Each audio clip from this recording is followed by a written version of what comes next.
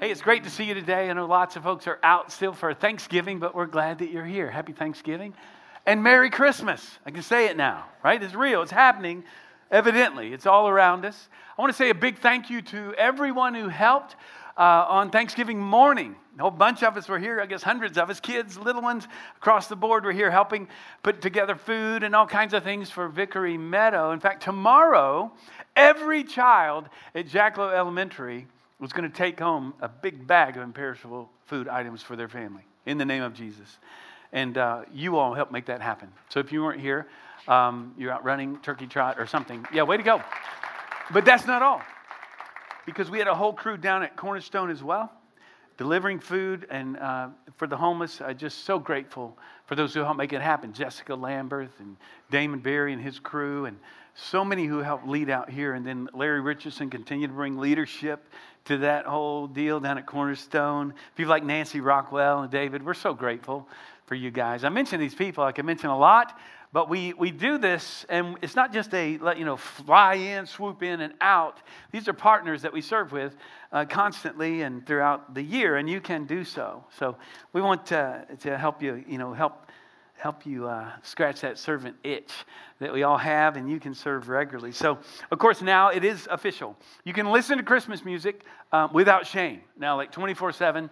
So have at it and enjoy. But one of the songs I'm sure that you're going to hear and probably sing along the way, if you're here much, you'll hear it in the mall somewhere probably, is Joy to the World. We thought as a team, we need a lot more joy in our world. Anybody? Yeah. Okay, yeah, all right. We need a little more joy. Come on. Okay, so I'm like, yeah, thank you. We need a little more joy in our world. And what I discovered was this thing, Joy to the World, written by Isaac Watts, one of the great hymn writers of all time. One of the most beloved Christmas carols was written 300 years ago this month, like this season. 300 years ago. And it's kind of an accidental classic. It was actually written as a poem in a book that was about the Psalms. So it's kind of this accidental Christmas song. 1719, that's crazy. But we need a lot more joy in our world. And we as believers, if you have received Christ, we should be the most joy-filled people on the planet. And we've talked about this lack of joy. We live in this age of anxiety. Where, it's worry, anxiety, and all the comparison and the struggles of this life. Jesus described anxiety as being distracted instead of focused on one thing. The most joyful people on the planet are focused on one thing, and it happens to be Jesus Christ himself. But those struggles we have, they just become more acute at Christmas time. And the things that make us busy and all of our desires and our misguided, wants, they just become more acute at Christmas time, which is why our anxiety and depression often is on the rise at Christmas time. And so we want to confront this with the joy that comes by coming to Christ, the one that brings joy into our lives. And today we're going to talk about hope. Because what we discovered, we looked at this Joy to the World, this great carol, and it offers, embedded in it is a pathway to joy. Didn't see this coming. I don't think he wrote it this way, but we're going with it. All right, so the first one is to receive your king. We're going to talk about that today. The reception of the king brings great hope.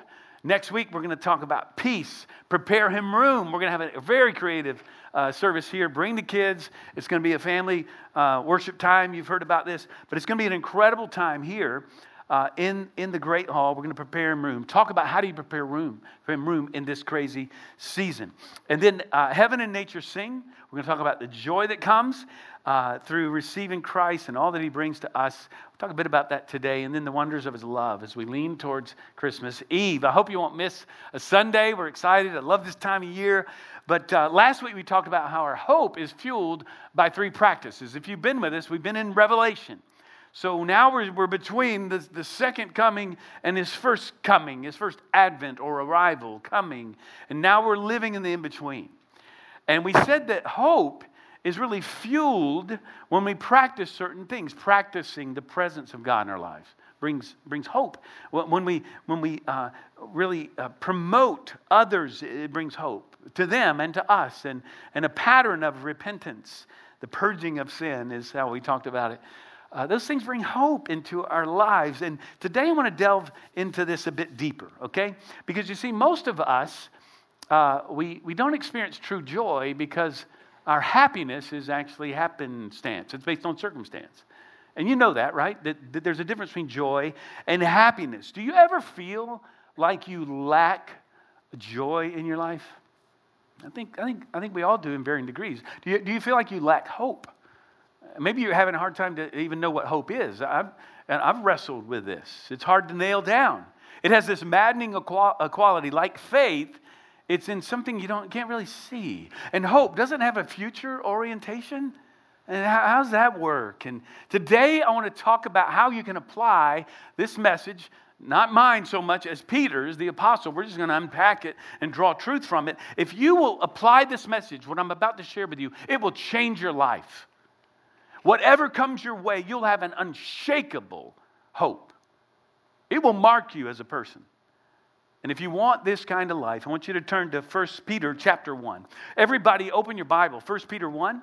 As we talk about receiving our King, the reception of our King into our lives brings hope. Biblical hope, while you're turning there, is not wishful thinking.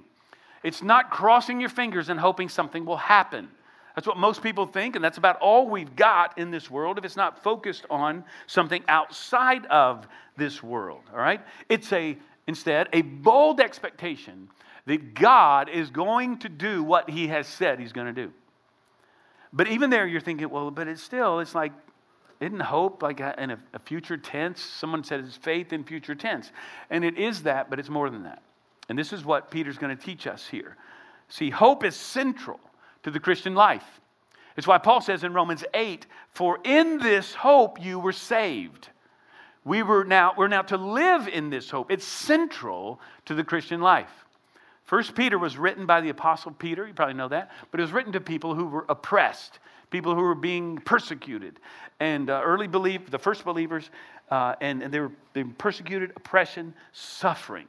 So if you feel like you're suffering a little bit, today, this is a word for us. This is all of us in varying degrees. So look at what he says here. I want you to see the past, present, and future orientation of hope. Blessed be the God and Father of our Lord Jesus Christ.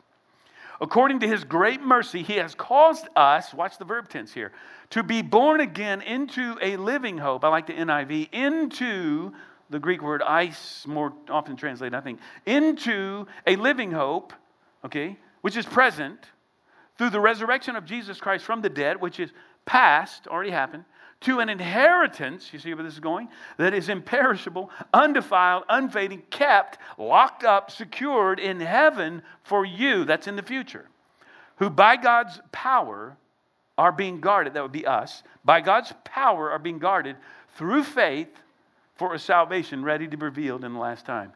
That is loaded.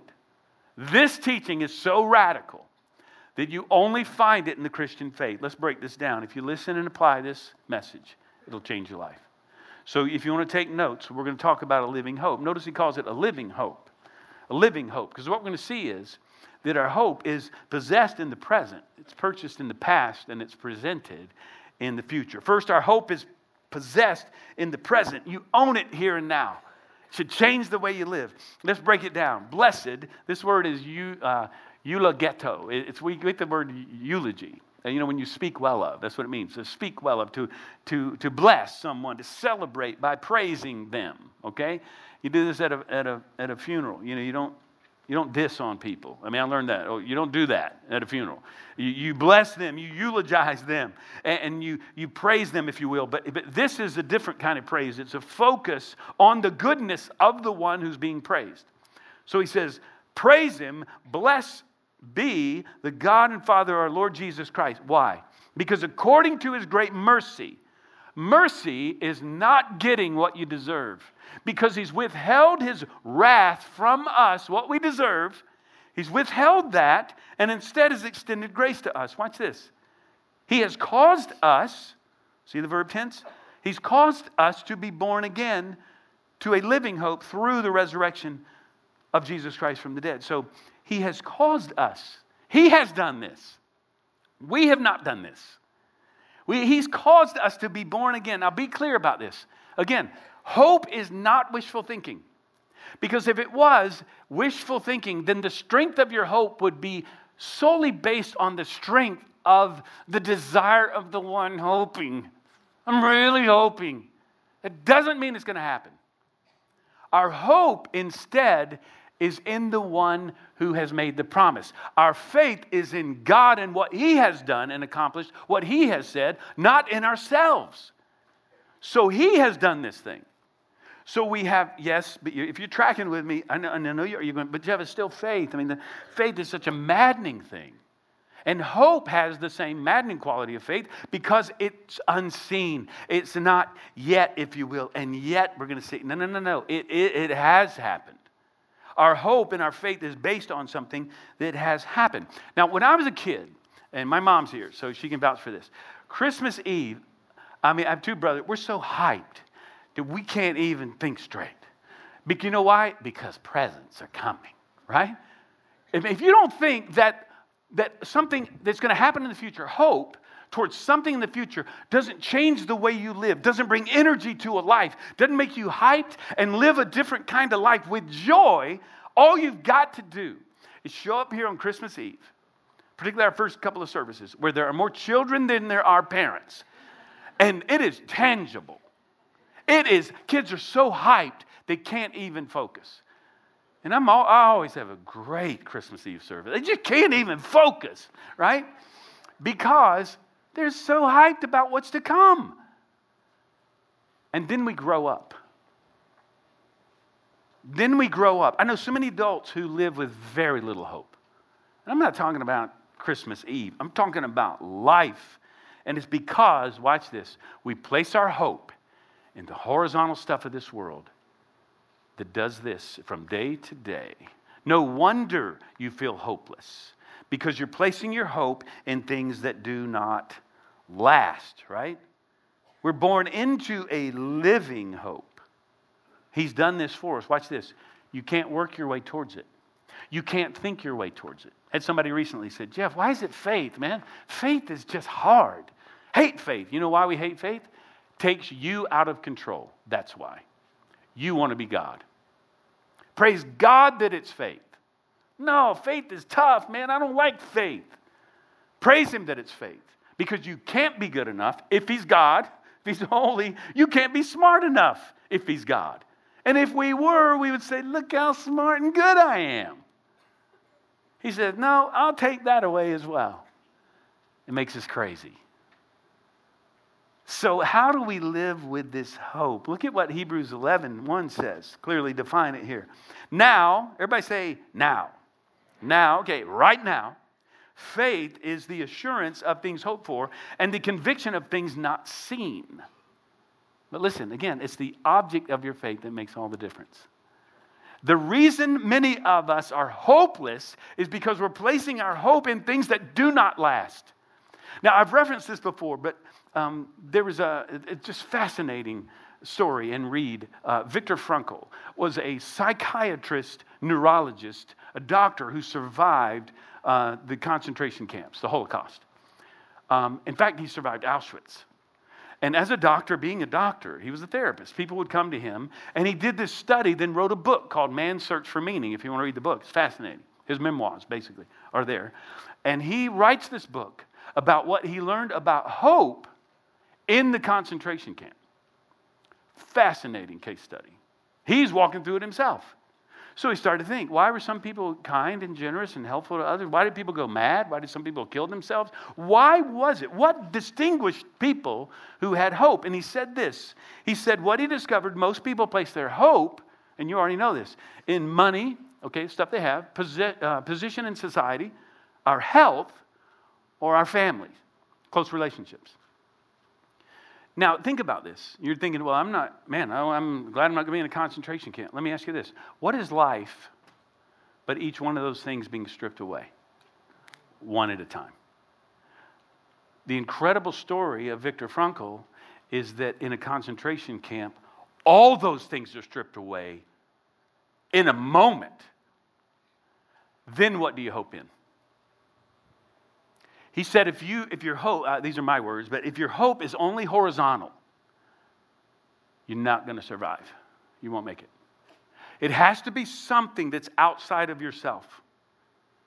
Now, he wasn't quite as Christocentric here as Peter is, or as I am, as we are. But our hope is found in something outside of us. Watch this. Someone outside of us. And the stripping away of these things we place our hope in is actually a terrifying grace. And if you live long enough, you experience it.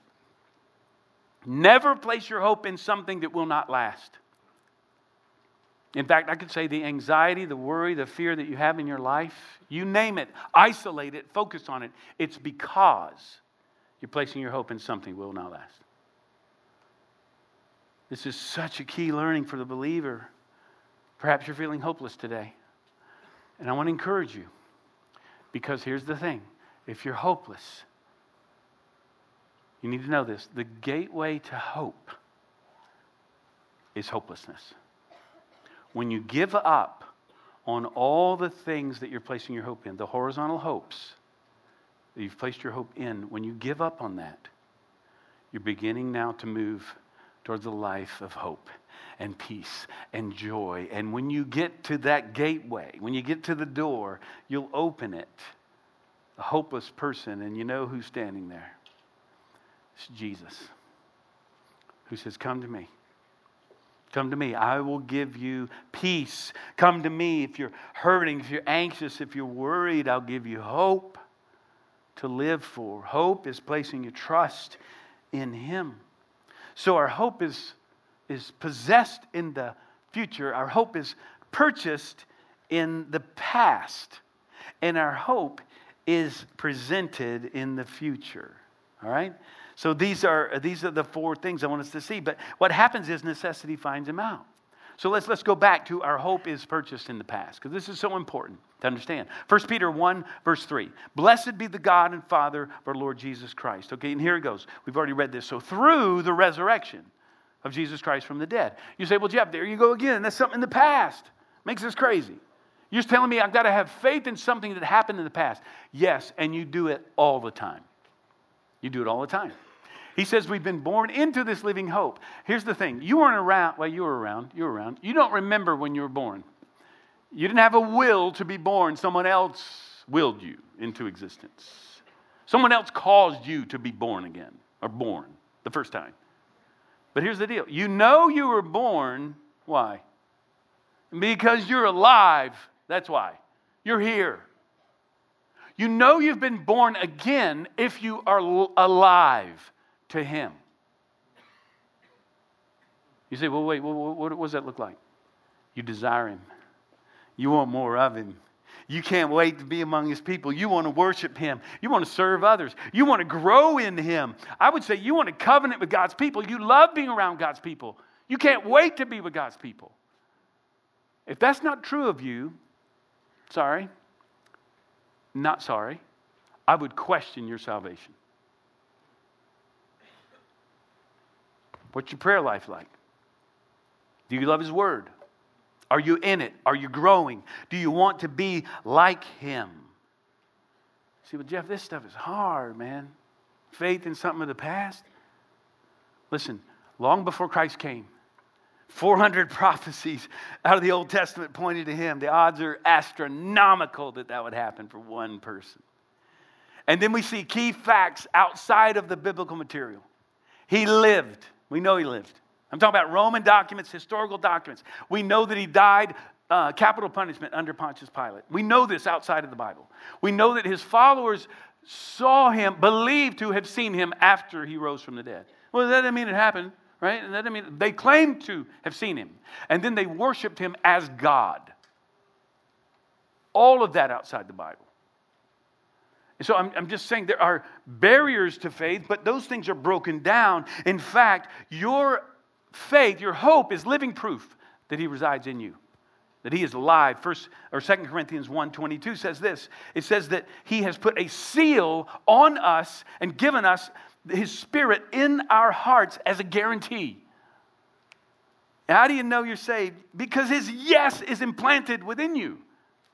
Like, yes, I know that He's my Savior. I know that I believe. And you can have hope in the present because it's purchased for you in the past. And watch this, finally, lastly. Our hope is presented in the future.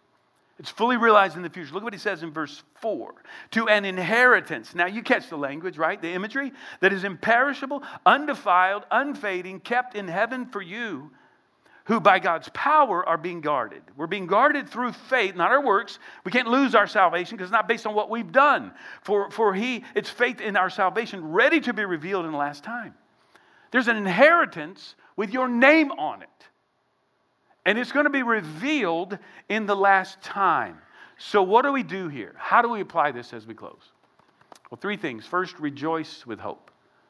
You say, how do we apply this? Peter would say, keep reading. Oh, okay. Here we go. Verse 6. In this, okay, what is this? In this resurrection, Christ, resurrection, you rejoice. Though now for a little while, here's real life. If necessary, that is to say, though you will, and there's purpose in it, you have been grieved by various trials.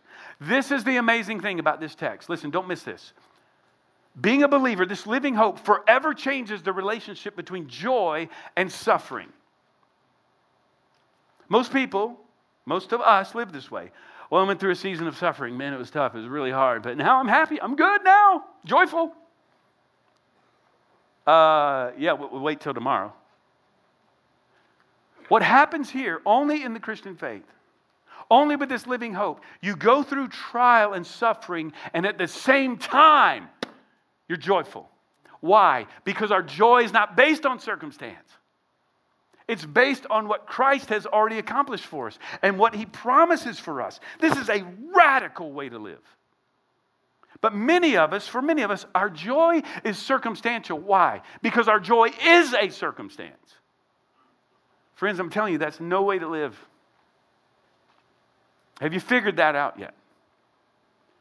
It's only in placing your faith in Christ will you experience this hope. So we rejoice with hope. We persevere with hope. Look at verse 7. We go through trials so that the testing genuineness of your faith, more precious than gold, that perishes, though it is tested by fire, may be found to result in praise and glory and honor at the revelation of Jesus Christ. Think about this. Two people. One, they have the same job, menial job, working away. It's a beat down. They have no benefits. They're there all the time, every day. One person making $30,000 a year. The other person is making $30 million a year. One of them skipping to work every day. One of them is whistling while they work. The other, it's a beat down. They can hardly make it through the day. Why? The only difference is the perspective on what they will receive, right? Perseverance in trial proves that your faith is genuine. People walk through trial and we often think, they went through a hard time and they just lost their faith. No. No, their trial revealed where they placed their faith. It was taken away. They didn't know what to do. And so, friends, this living hope, here's the last word I want to bring, worship with hope. Live with hope. As the band comes up, we're going to sing a song together as we close. Verse 8, watch this. Though you have not seen Him, you love Him. Though you do not now see Him, you believe in Him and rejoice with joy. This is superlative language. You rejoice with joy. Joy and more joy. That is inexpressible and filled with glory, obtaining the outcome of your faith, the salvation of your souls. Hold on, friends. Because what is coming is secured and it is happening. It's coming. But watch this. Don't miss this. In Proverbs 13:12, it says hope deferred. That is hope put off to another time. Makes the heart sick. Don't wait. Don't put it off. Because there is a decision to be made. You place your hope in Christ. And you will experience the joy that comes with knowing Him. Because our hope is possessed in the present. It's purchased in the past. And it's presented in the future. This is the Christian life. And it changes the way we live in the here and now. And in the end, see, hope has a name. Jesus Christ, our living hope. It's why Paul says in Colossians 1:27, Christ in you, the hope of glory.